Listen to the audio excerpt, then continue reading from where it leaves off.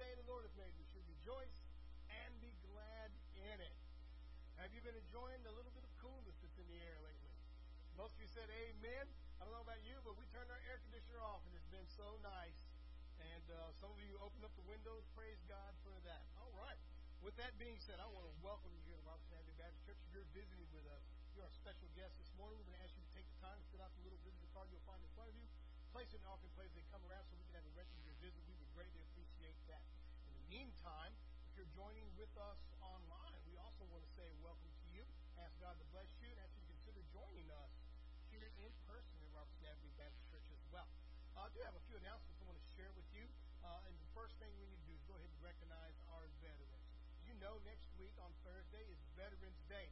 And there's a lot more than just having the day off. It is a time that we get to thank our veterans for the service they have performed, for the duty they do, the protection they provide. And there is nothing greater besides God than the American soldier. Somebody say amen. Blessed be the name of the Lord, and God bless our United States Armed Forces. If you're in the military, would you please rise up and let us thank you and recognize you? If you've served at all, let us thank you. Thank you for what you've done for us. God bless you. Amen. Amen. Oh, goodness. I want to do something a little different than we usually do. I want to ask one of our veterans if they would lead us in the Pledge of Allegiance. I'm going to ask Brother CD, would you do that for us today?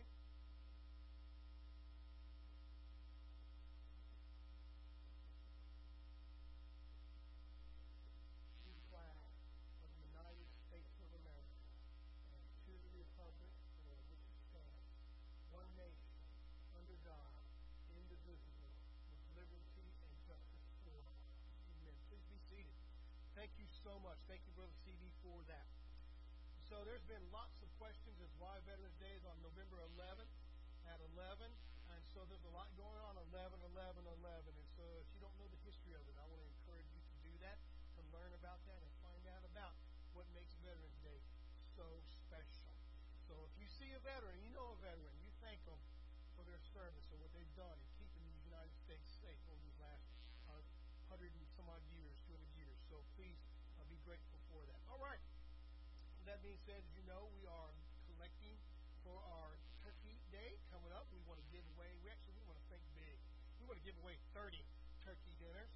And so we're running out of food. And so we're asking you to please provide some more turkeys. We need some turkeys. So if you're interested in donating a frozen turkey, we will take that from you, put it in the church freezer. We need those. We need green beans. We need corn. We need gravy. We need mac and cheese. We need mashed potatoes, cornbread mix. I'm going to go ahead and say, because we're in Texas, we don't have yams. We have sweet potatoes that go like this. Cake mix, frosting, stuffing, and cranberry sauce. We need all those things, but don't stop there. If you feel like donating something else, please be a part of that. We will send that out accordingly as well. So those are the main ingredients of a Thanksgiving dinner. You know we're in Texas. We have macaroni and cheese at a Thanksgiving meal. Amen? Blessed be the name of the Lord. So think about those things, and please prayerfully consider being a part of that. Tonight, church, will actually be kind of culminating a little bit of our shoebox there, other than the collection week coming up. But we're actually having our packing party tonight. So it'll take the place of our evening service. We'll start here in the sanctuary. We'll have a prayer. We'll have a short slideshow. We'll have a short devotion. 4 or 5 minute devotional. And we will go down to the fellowship hall. We'll begin packing those shoeboxes. We want to pack 300 of those. So we do need your help. We want to ask you to prayerfully be a part of that as well. There is something special about putting those shoeboxes together. If you've never done it, bring your box of tissues with you. You're going to need it. The first time I ever did it, I was touched. I was blessed in ways that I can't begin to describe. I want to share with you just a moment from my heart how it felt the first time I packed a shoebox.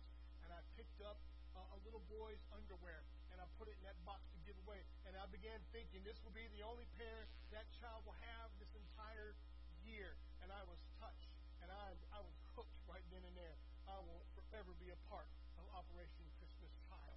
And so please prayerfully consider being a part of that. There's all kinds of facets inside of the packing party. There are those that pack the boxes, those that pray over the boxes, those that stack the boxes, and we need to help all of them. We want to get 300 of them together to ship out. So, and of course, next week on Saturday, we're going to be having our National Collection Week training.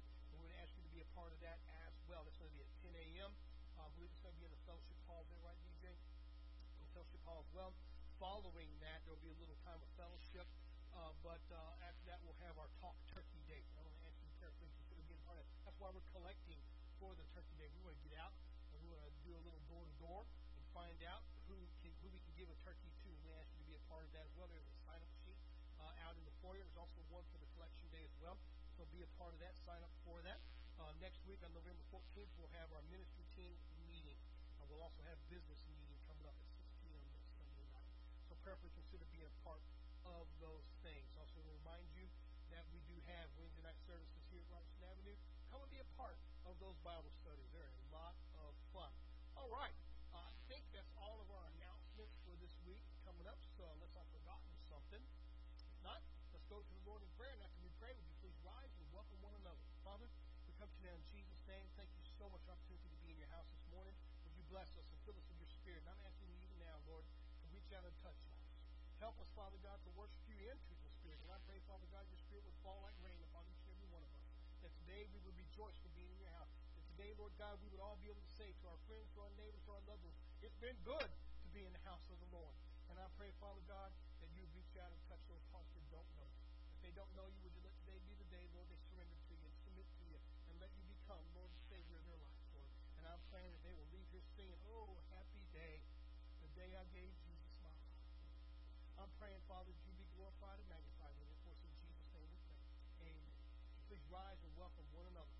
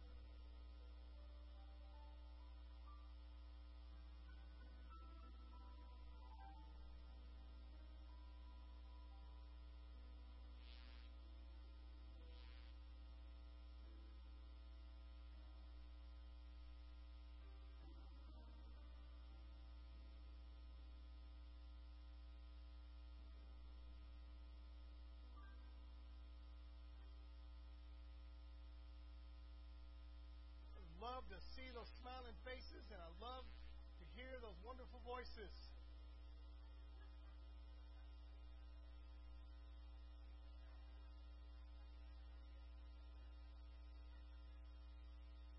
We would make our way back to our seats. I have a very short but yet powerful OCC video I want to share with you. It'll be our last one, I think, of the season. So please enjoy this video.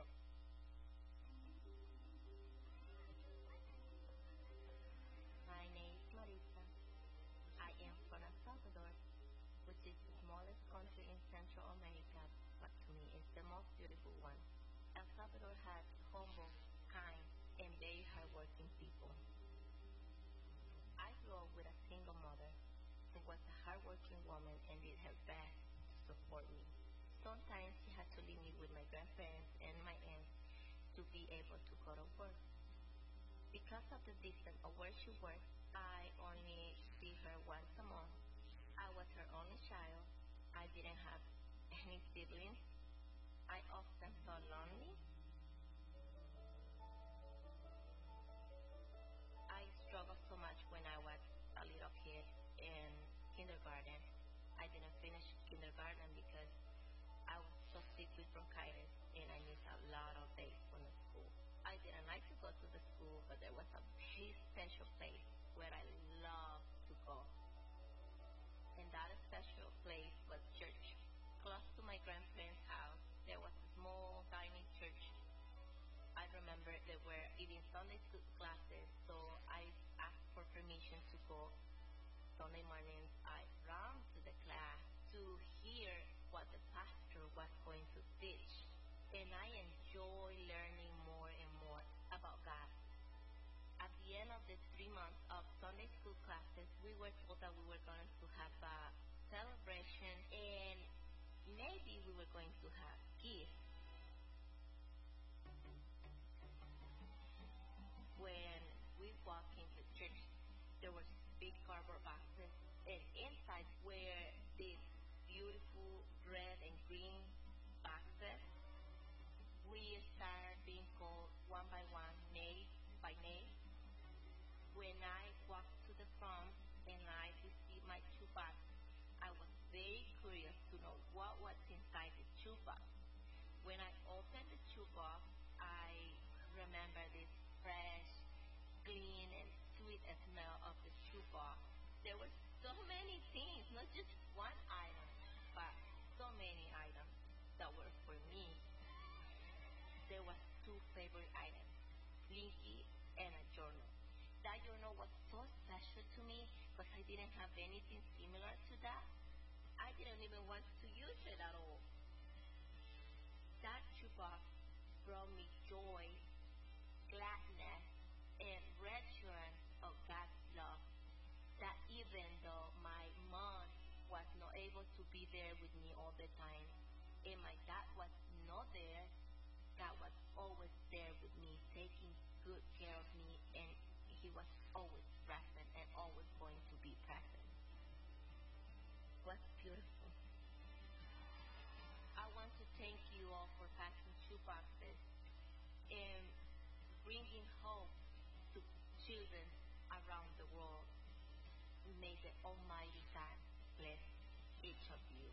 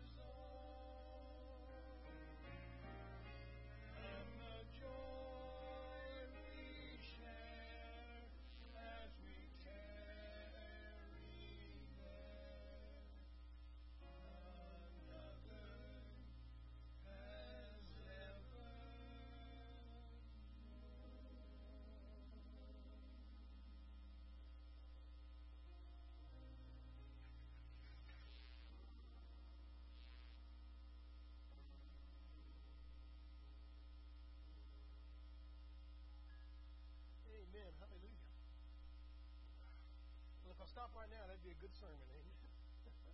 Some of you are like, go ahead, Josh. Time to go home. Oh, my goodness. If you have your Bibles with you, would you turn to me, please, to the book of James? Let me just say we're not going to stay there. We're going to be jumping around a little bit. I love to see how the Holy Spirit works when our music ministers put together the song selection. They have no idea what I'm preaching on. And so today, I just want to point out that we had Footprints of Jesus. We had a Come to the Garden of Loam.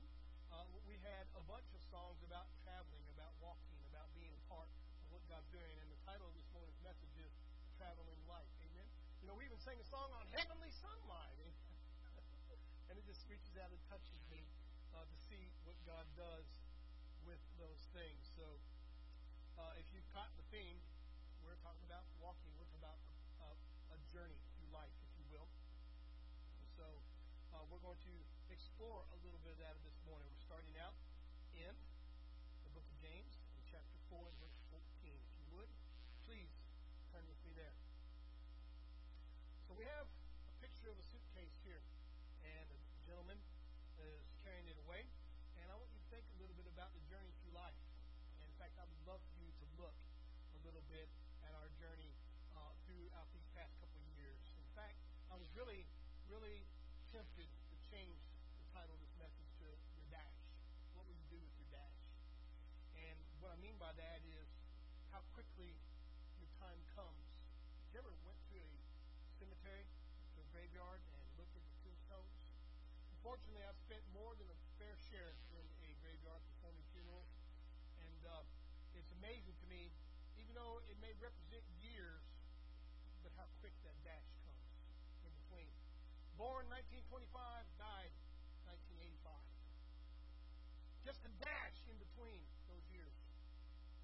And so I was tempted to ask you this morning, what will you do with your dash? Because it's just a dash, isn't it? And it goes so quick. And it's just as true on that gravestone as that dash in between years as it is as we're going through this life. Just yesterday, I closed my eyes, and I had 4 children at home. Today, I opened them up, and 2 were gone, and 2 are growing up. Just yesterday, I closed my eyes, and I had a family of 6. And I opened them, and I have a family of 3. What happened?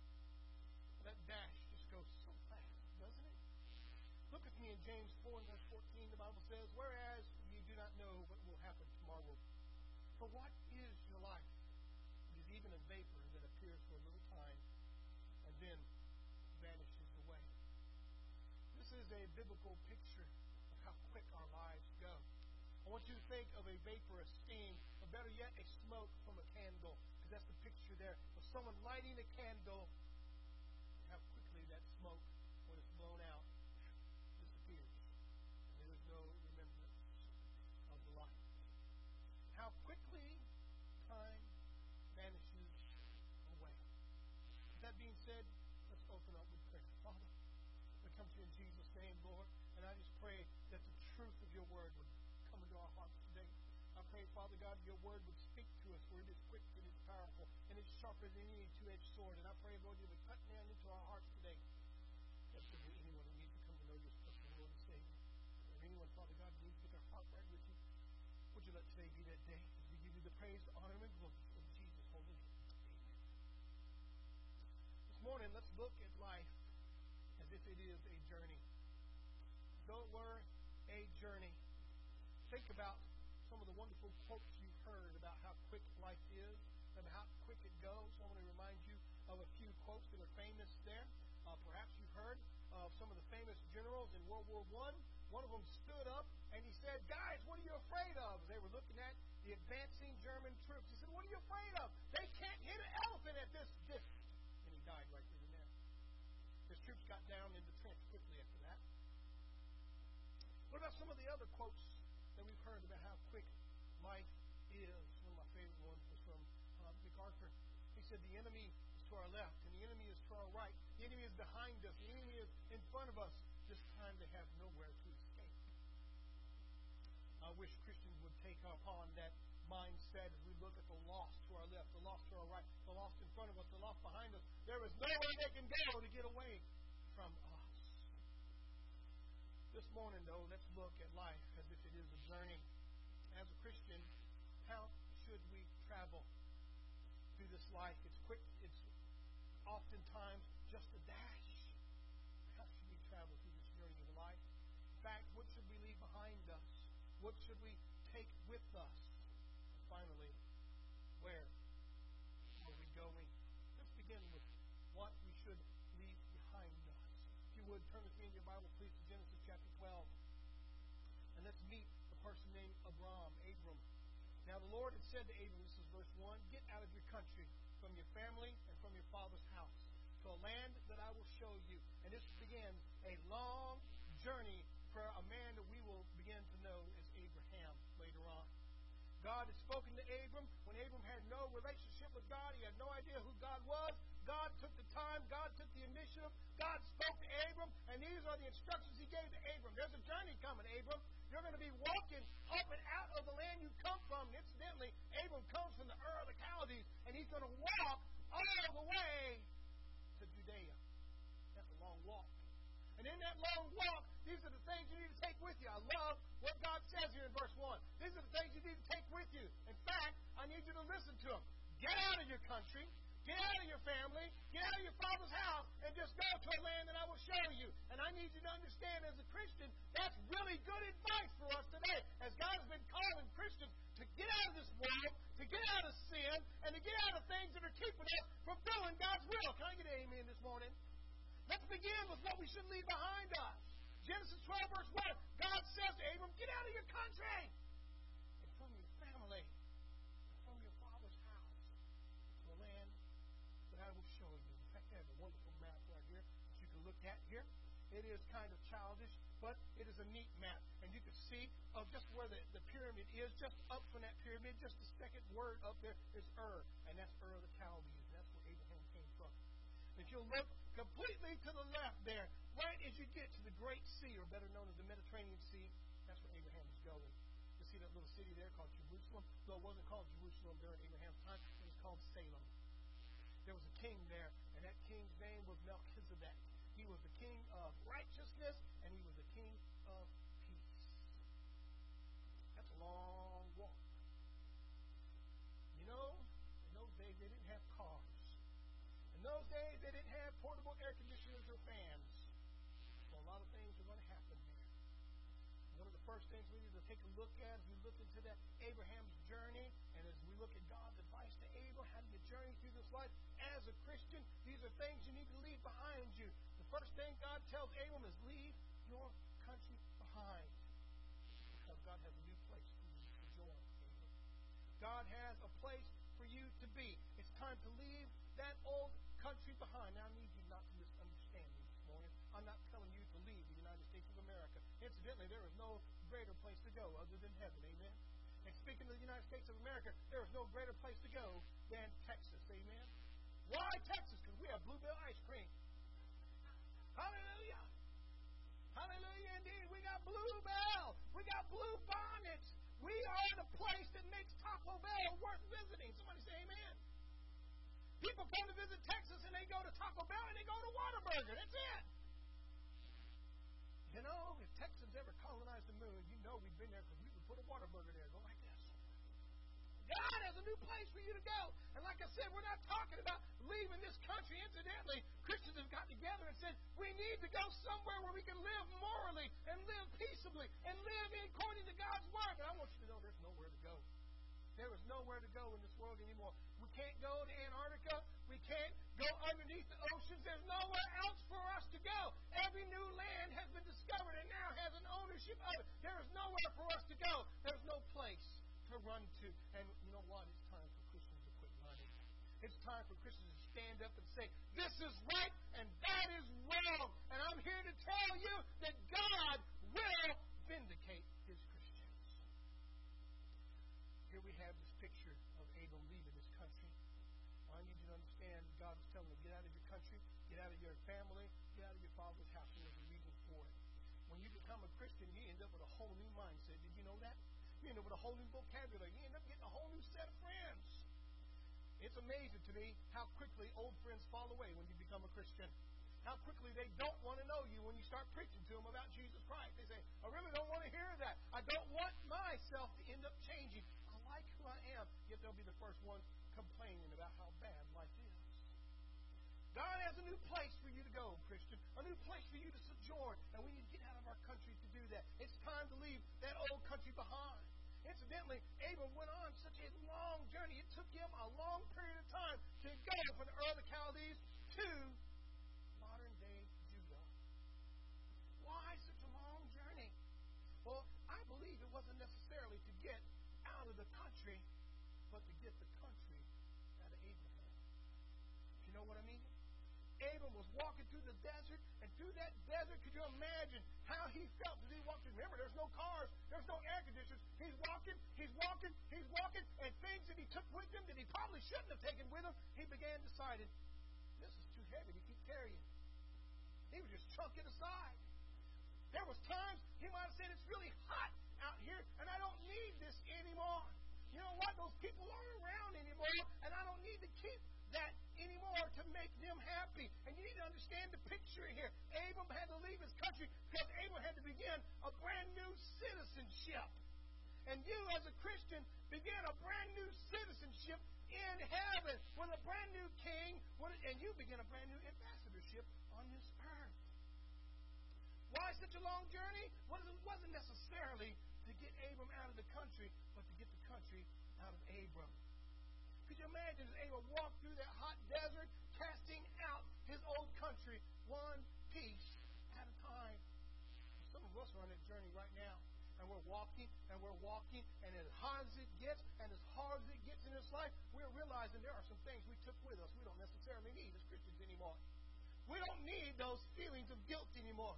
We don't need that past nagging at us. How many of you have that past nagging at you all the time, and you realize it's the devil bringing it up to you? Well, I want to remind you, when the devil brings the past up to you, you as a Christian need to bring the future to the devil and say, get thee behind me. Start getting into a new country. Abram went along, perhaps he began throwing that old country out of him piece by piece. You know, it only took God one night to deliver Israel from Egypt, but it took 40 years to get Egypt out of Israel. It took a long time for them to lose that mindset of being slaves. It took a long time to lose that mindset of idolatry. It took a long time to lose that mindset of dependency.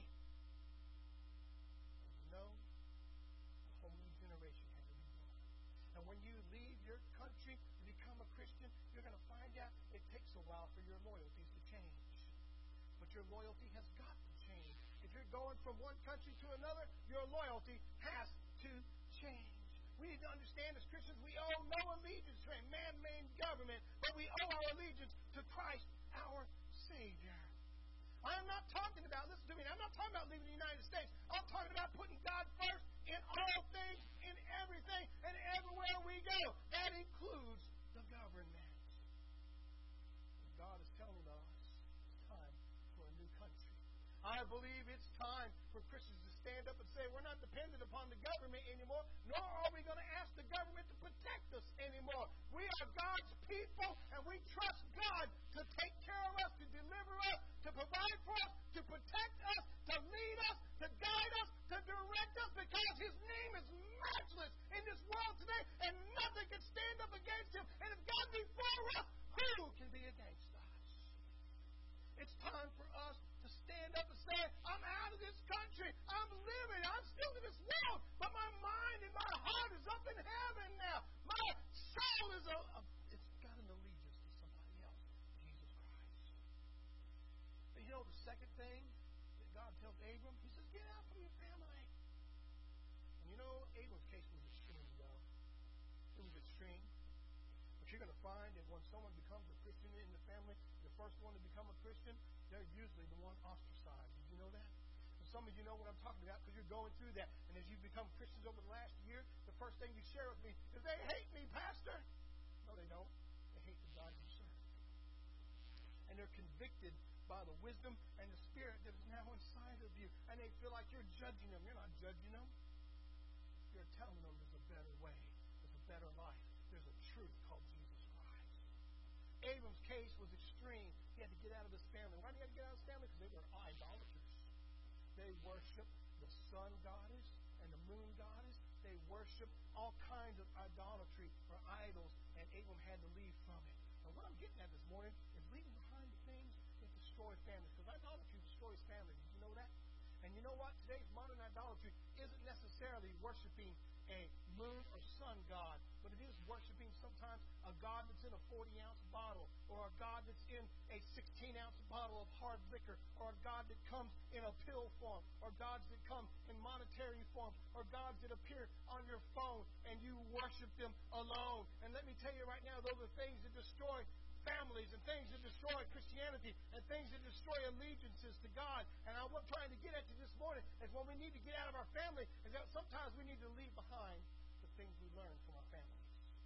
Some of you have come out of families that have been abusive. Some of you have come out of families that have led down the wrong path. And as you became a Christian, they're not never talking to mom or dad again, but you're starting to put aside some of the things that you learned from them. In other words, it's no longer okay to be an alcoholic. It's no longer okay to be abusive to your children or to your wife. Now it's because of Jesus in your heart. Get out of that family. Abram's case was extreme, had idolatry in it. What I want you to understand this morning is that leaving behind those things that destroy families is what God's called us to do. We need to leave that part of the family behind. Please understand that as a Christian, you may come into contact with, well, we did this our entire lives. Why should we change now or for you? And that will happen, and it will create tension. And that's parts sometimes you have to step away from. That's parts sometimes you have to move away from. Get out from your family. Get out from your country. And you know what else God says to Abram? He says, get out of your father's house. Get out from your father's house. As children, we learn things from our parents. You ever heard that old phrase, monkey see, monkey do? If you lie, your children will lie. If you cheat, your children will cheat. If you are a deceiver, then your children will deceive. Incidentally, when God called us to leave, He never told Abram to take anything with him.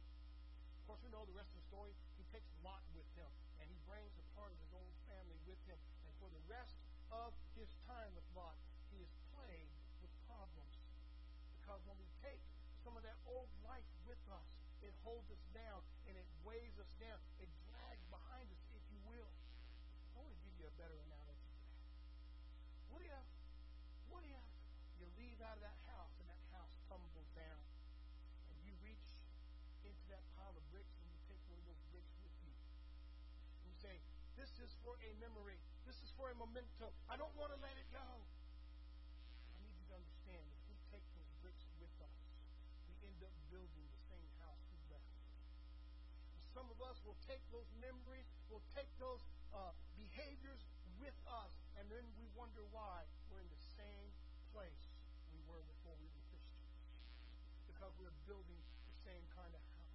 Jesus has given us new bricks. In fact, do you remember in the book of Exodus, as God is speaking to Moses, and He says, go into Pharaoh and say, let my people go. And you remember, as they go in the very first time, this is Exodus 4 and 5, they go in and they tell Pharaoh, let my people go. Pharaoh accuses them of being lazy then. He said, because you're so lazy, I'll take the straw away. You'll have to gather your own straw to make bricks. And they get angry at Moses and Aaron. And they say, you put a sword in Pharaoh's hand to kill us.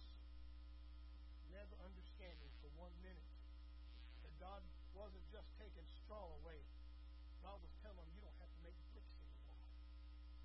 Some of us are still trying to make bricks for a Pharaoh that doesn't exist in our hearts and our lives. Well, if those are things we should leave behind, what should we take with us?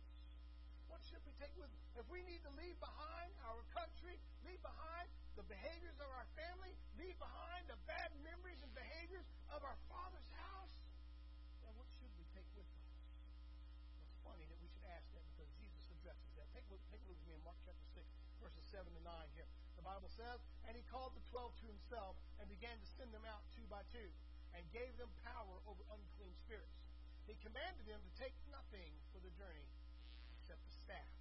No bag, no bread, no copper in their money belts, but to wear sandals and not to put on 2 tunics. So we've got a picture of 3 things here. We're only going to look at 2 of them, but we've got 3 things to take with us. We have a staff, and we have not 2 tunics, but just 1 tunic. Don't put on 2 tunics, meaning the one you have on. And by the way, you need to wear shoes.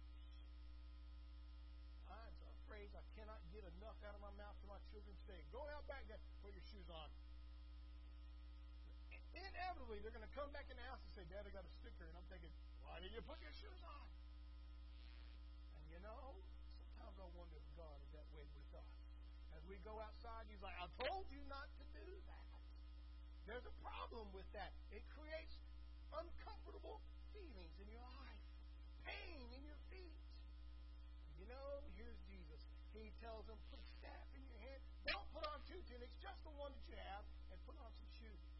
So those are things we need to take with us. Well, let's begin looking at just a staff and a tunic, and we'll briefly look at shoes in just a minute. A staff and a tunic, just a staff. Don't put on 2 tunics, just the one you're wearing. So I need you to understand the picture there is the one that you have. What's in your hand is a staff. What's on you is your tunic. And there's a picture of a staff and a tunic right there for you. So you can get that in your mind's eye. That's actually a shepherd's crook of a staff there. And that hook was used to gather a sheep in or a lost lamb.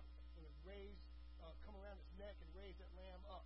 Sometimes the shepherd would carry a rod with him as well, though Jesus didn't mention that, so we're not going to look at that. But a rod would be a short billy club style stick, and it was used oftentimes to discipline a wayward lamb. And let me tell you, God is not above disciplining His people. Amen?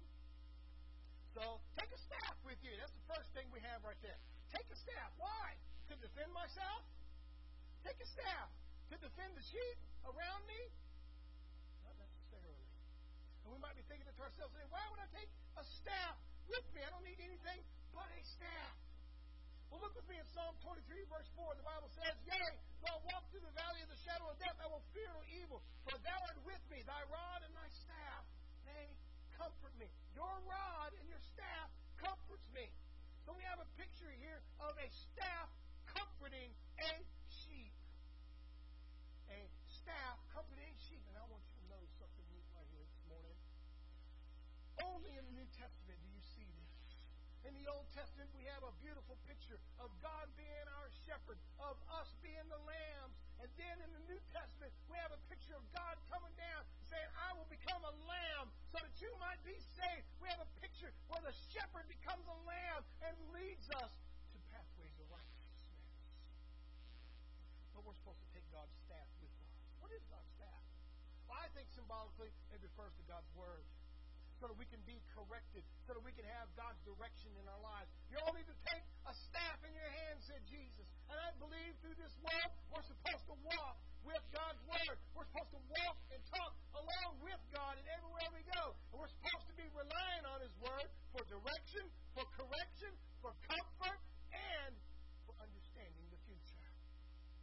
God's Word, His staff. Put a staff in your hand. It's not necessarily to fight off wolves, even though we can do that. It's not necessarily to defend everybody, though we can do that. It is a staff that brings about comfort. Remember in Psalm 23, thy rod and thy staff, they comfort me. What's comforting about God's Word? Does anybody know what's comforting about God's Word? Let me tell you what's comforting about God's Word. God's Word promises me that though I walk through the valley of the shadow of death, He will be with me. God's Word tells me that even if I deny Him, He will not deny me. God's Word tells me that He will never leave me nor forsake me. God's Word tells me that though the earth falls away, the grass and the fields and the flowers burn up, His Word endureth forever. God's staff, take it with you on your journey. Take God's Word with you. God's Word is the only thing in this world we can trust. Did you know that? God's Word is the only thing that we can rely on. I got tickled the other day. You know, our government just passed a brand new infrastructure bill. And inside of that infrastructure bill are all kinds of new climate accords. They think by taxing us, they can correct global warming. I want to remind them that we don't even know how to unload cargo ships. Yet you think we can fix global warming with a tax? That's supposed to comfort me? You know what comforts me? God's Word is what comforts me. And He assures me in His Word that lawlessness will begin to come all over this world. And that God's people, God's church, will become hated by the world. And you know what? We're getting there today, aren't we? They're beginning to blame us for everything. They're beginning to say, it's those mean, judgmental Christians over there. They're over there hating all by themselves. Look at those Christians. They've been drinking some haterade. You ever heard that before? Been drinking some haterade? Pastor, where'd you get that from? Remember, I did work in a prison for a while. Did I ever drink some haterade? Let me tell you, it tastes nasty. Those Christians, they're judging over there. You know, I came back for some training. God bless those wonderful people. But the moment I got in there, they immediately separated themselves from me. They immediately began saying, Christianity takes a second seat to modern-day psychology. Oh, how I wanted to stand up and tell them the truth. The truth is that modern psychology has got it all backwards. If they believe that a man can be a woman and a woman can be a man, then I want to tell them a physical truth. Go out there and buy yourself a rooster and see if you get an egg out of it. Go out there and buy a bull and see if you can get some milk from it. And learn some modern-day science today for those people who are plumb stupid. Amen? Oh, he could be a man. Oh, it can be a woman. Oh, it can be anything it wants to. And I want you to know modern-day psychology has nothing on God's Word. Not a thing on God's Word. God's Word comforts us when life is falling down around us. God's Word provides us when we need provision. God's Word is all we've ever needed. And it's all we're ever going to need. People ask me all the time, how come God's not talking to me? I tell them the truth. When's the last time you read your Bible? And they'll say, it's been a couple of days. I said, it's been a couple of days since God spoke to you then, isn't it? And they're like, well, what do you mean? I'm talking, there is 66 books in that Bible of God talking to you. He has given you His Word, and He expects you to follow it. His Word is for protection, it's for correction, it's for direction, and it's for comfort. And we're supposed to comfort one another with those words. Let me tell you about that staff again. Thy rod and thy staff, they comfort me. What is the rod used for? Discipline. And incidentally, if God doesn't discipline you, you ain't a Christian. The Bible says that. If you're not getting disciplined, then you be a bastard, the Bible says. And it's time for you to start realizing who your Father is. Remember what Jesus also said? He said, put not two tunics on, but just the one you have. Don't put two of them on, just the one you have. What is a tunic? Well, we had that picture of that guy with a staff. He had that neat-looking shepherd's. It was very period pleasing. It was exactly what we would think in our mind's eye what a tunic is. But a tunic is often more than that. A tunic was sometimes used to build a shelter. Did you know that? Sometimes at night, if they had nowhere to go, they would take that tunic, that cloak, that coat, that big shirt off of them, and they would put it over top of them with sticks and make shelter. That's right. That's right. Perhaps you can go back in your mind's eye to the Civil War days where the soldiers would get together when they would camp, when they would bivouac, and they would button their coats together and make long coats and build one tent out of all the coats. A tunic, it was designed for those shepherds to get together. It was designed for those fishermen to get together. It was designed for them to have somewhere that put them out of the elements. They could fold it up and put it back on the next day. Was it a cloak? Was it a coat? Was it a shirt? Well, we really don't know. We can't translate it all that well. Tunic. Tunic in our mind's eye is a shirt that some royal guy wears in a castle, isn't it? All we need to know is it's a covering. We're not to bring a second one with us, Jesus says. Because one is all we need. One is all that will be accepted. One is all that you need. And I need you to understand this morning that you as a Christian only need one covering. You only need one protector. You only need one provider. You only need one Savior. And the Bible tells us who that Savior is. It's Jesus Christ. As we look at this picture here of bring just one tunic with you. I want you to look with me in John 1 and verse 14. The Bible says, and the Word became flesh and dwelt among us, and we beheld His glory, the glories of the only begotten of the Father, full of grace and truth. That word dwelt. The Word became flesh and dwelt among us. It's often translated tabernacled among us. He came among us. We beheld His glory, tabernacled, just like we're talking about. He came down and He pitched His tent with us. He took His tunic off and said, you can come in to my tent. You only need one. You don't need another. Because my name, look with me in Proverbs 18:10, the name of the Lord is a strong tower, and the righteous run to it and are saved. You ever sing that song? The name of the Lord is a strong tower. We have a tunic then that provides us protection. The name of the Lord is our refuge, and it's our strong tower, and that's the name we need to be under. That's the name we need to expect and desire to protect us. The name of the Lord is our refuge. Look at Acts 4:10 and 12. The Bible says, let it be known to you all and to all the people of Israel that by the name of Jesus Christ of Nazareth, whom you crucified, whom God raised from the dead, by Him this man stands here before you whole. This is the stone which was rejected by you builders, which has become the chief cornerstone. Nor is there salvation in any other, for there is no other name under heaven given among men by which we must be saved. There's no other tunics. There's no other tabernacles. There's no other cloaks. There's no other coats. There's nothing else you can get under for protection but the name of the Lord our God. What is His name? Jesus Christ. You know, that brings up another debate I've been having with people over the last couple of weeks. Pastor, can you actually pray in the name of Jesus? Yes, you can. People get mad at me all the time, so we got to change His name to Yeshua. I want to tell you something right now. Look me in my eyes for a minute. God spoke Hebrew to Abraham because Abraham spoke Hebrew. He speaks English to me because I speak English. Somebody say amen. He speaks German to those of you that speak German. He speaks French to those of you that speak French. He speaks Pig Latin to those of you who can't speak anything else. Let it be known to all of you that there's just one name. And when I called upon the name of Jesus, my life changed dramatically. I began on a journey where I was throwing things behind me I didn't need anymore. I began walking through the desert, and I realized that journey was going to take more out of me than I was taking with me, because God was making me a brand new man. There's no salvation in any other name. That's why just one tunic. Don't take two, just one. Take just that staff. Just God's word with you. Take just God's name with you. Speaking of that, where are we going on this journey? Where are we going on it? Are you walking with me in your mind's eye? Are you marching? Is it hot in the desert? Is it hot there? You ever heard that old story about the three Baptists who were racing in the desert?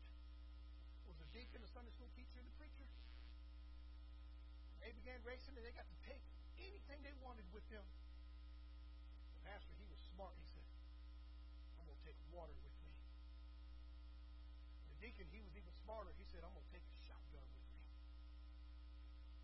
The Sunday school teacher was the smartest out of all of them. He said, I'm going to take a cargo with me. That's right. 3 days later, when the race in the desert was over, the Sunday school teacher walks across the finish line, holding his cargo with no problem, not even broke a sweat. Later on, comes the deacon just crawling, shotgun empty, just dust coming out of the deacon's mouth. The next day comes the out of shape, short, fat preacher. Canteen empty. And they gather all three of them together and they say, why did you take the things you took with you? He to the Baptist preacher and said, you took water. Why did you take water with you? He said, well, I'm in the desert and I knew I would get thirsty and I needed something to quench my thirst. But by the first hour, I drank that whole canteen. Went to the deacon and said, you chose a 12-gauge shotgun. The deacon said, well, if I got hungry, I was going to shoot something. I'm a Baptist after all. I was going to have fried chicken and, I was going to have a lizard. It didn't matter to me. I was eating something. Praise God. So, but after the second shot, I was out of bullets. I had nothing pray tell why you have a car door. Some people say, well, when I get hot, I just roll down the window. Blessed be the name of the Lord. Enter in by that narrow gate. Enter in by there. When we're on that journey, we're thinking all the time what to bring with us, what not to bring with us. And you know, the Bible gives us instructions, things we need to leave behind us.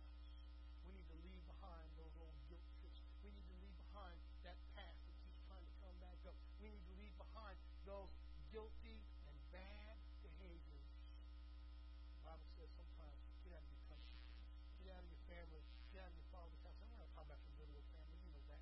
We're not talking about your little old country, you know that. We're not talking about your little old father's house. We're talking about get out of the way they think, get out of the behaviors they're doing, get out of the mindset they're in, because you don't have to live like that anymore in Jesus Christ. You've been delivered from it.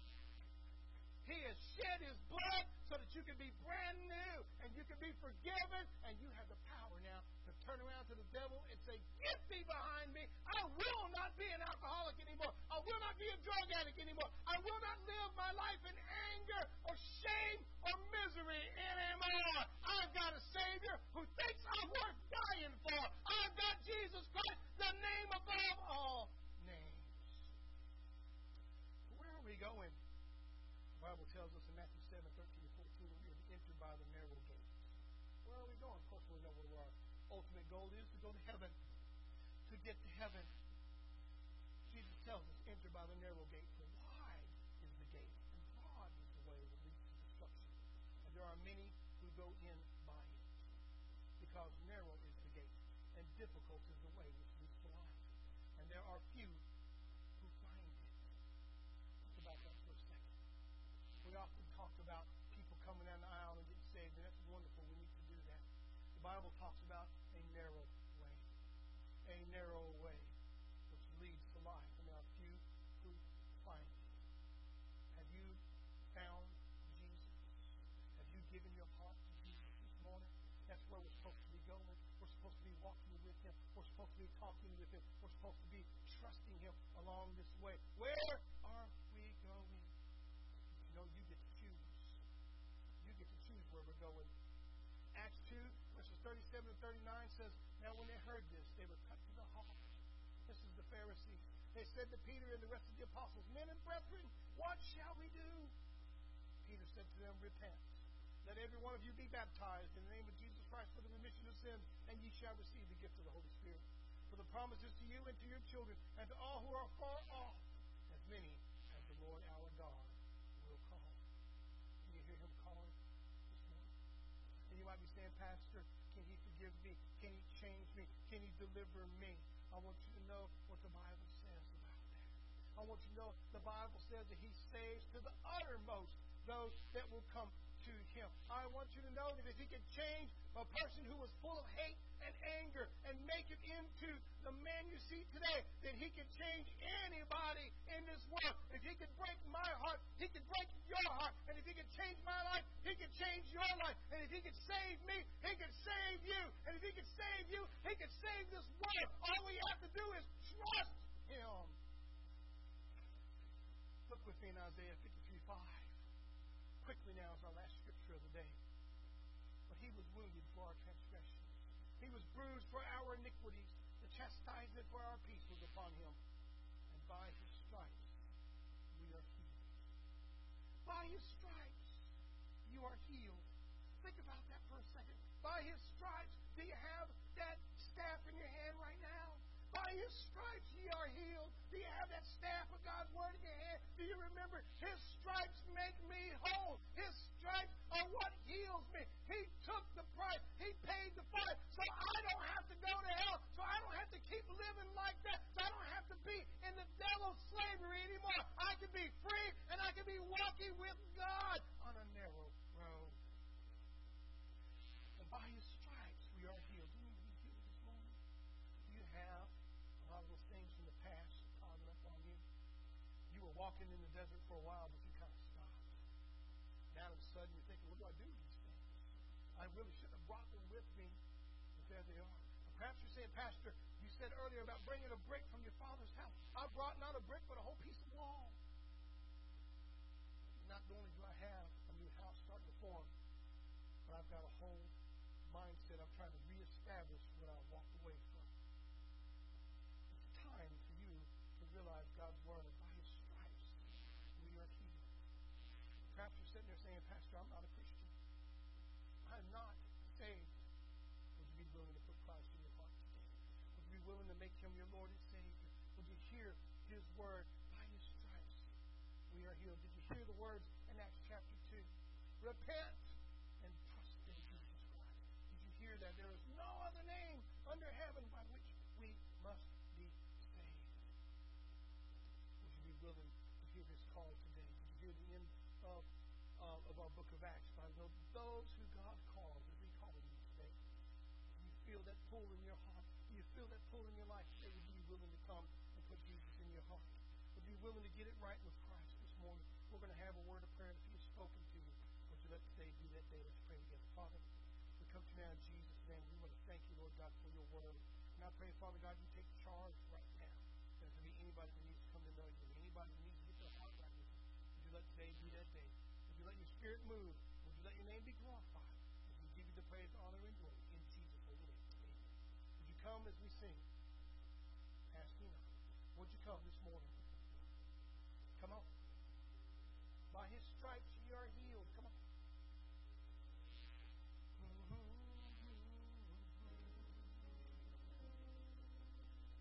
Ask me not, O gentle Savior, hear my humble cry. My heart is thou art calling. Do not pass me by.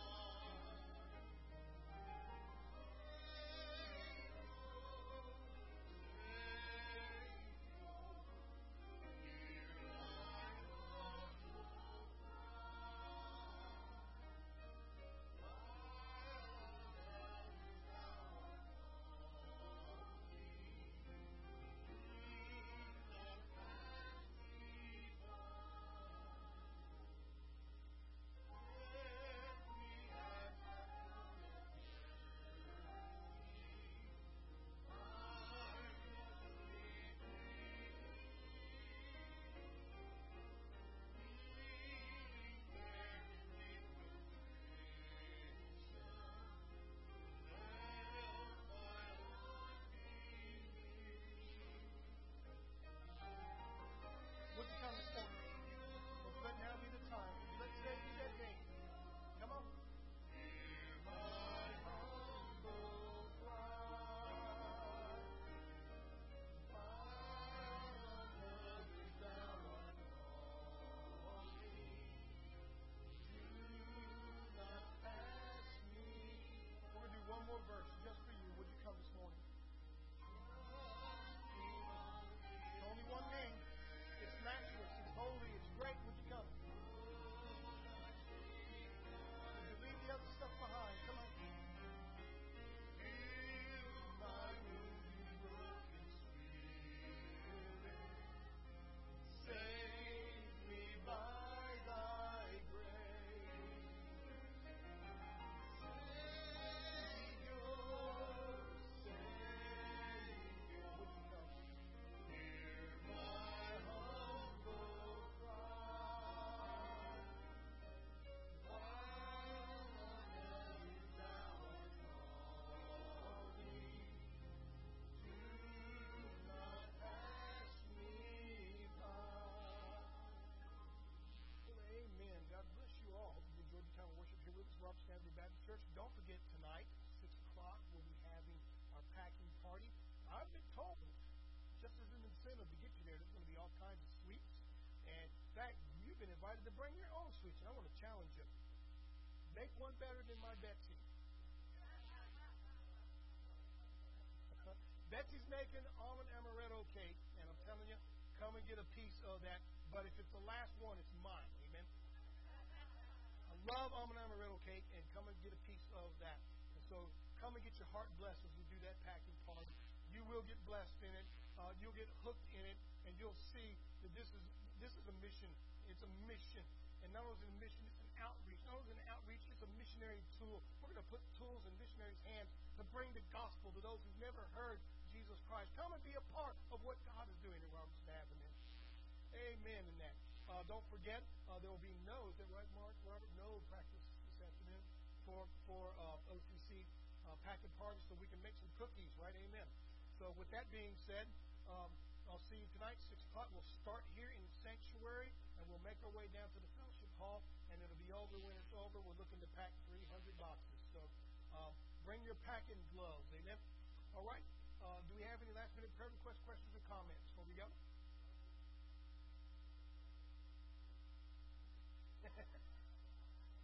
Thank you, Brother Joe. Woo! Cowboys may be lucky today. That's all I'm going to say on that. That is a wonderful time, though. Without a doubt, Brother Joe is probably the sharpest dressed man in the church. Amen. So, he is. Oh, God bless you, Brother Joe. Thank you for that. Let's close in a word of prayer. And because you said that, can you close us in a word of prayer, Brother Joe?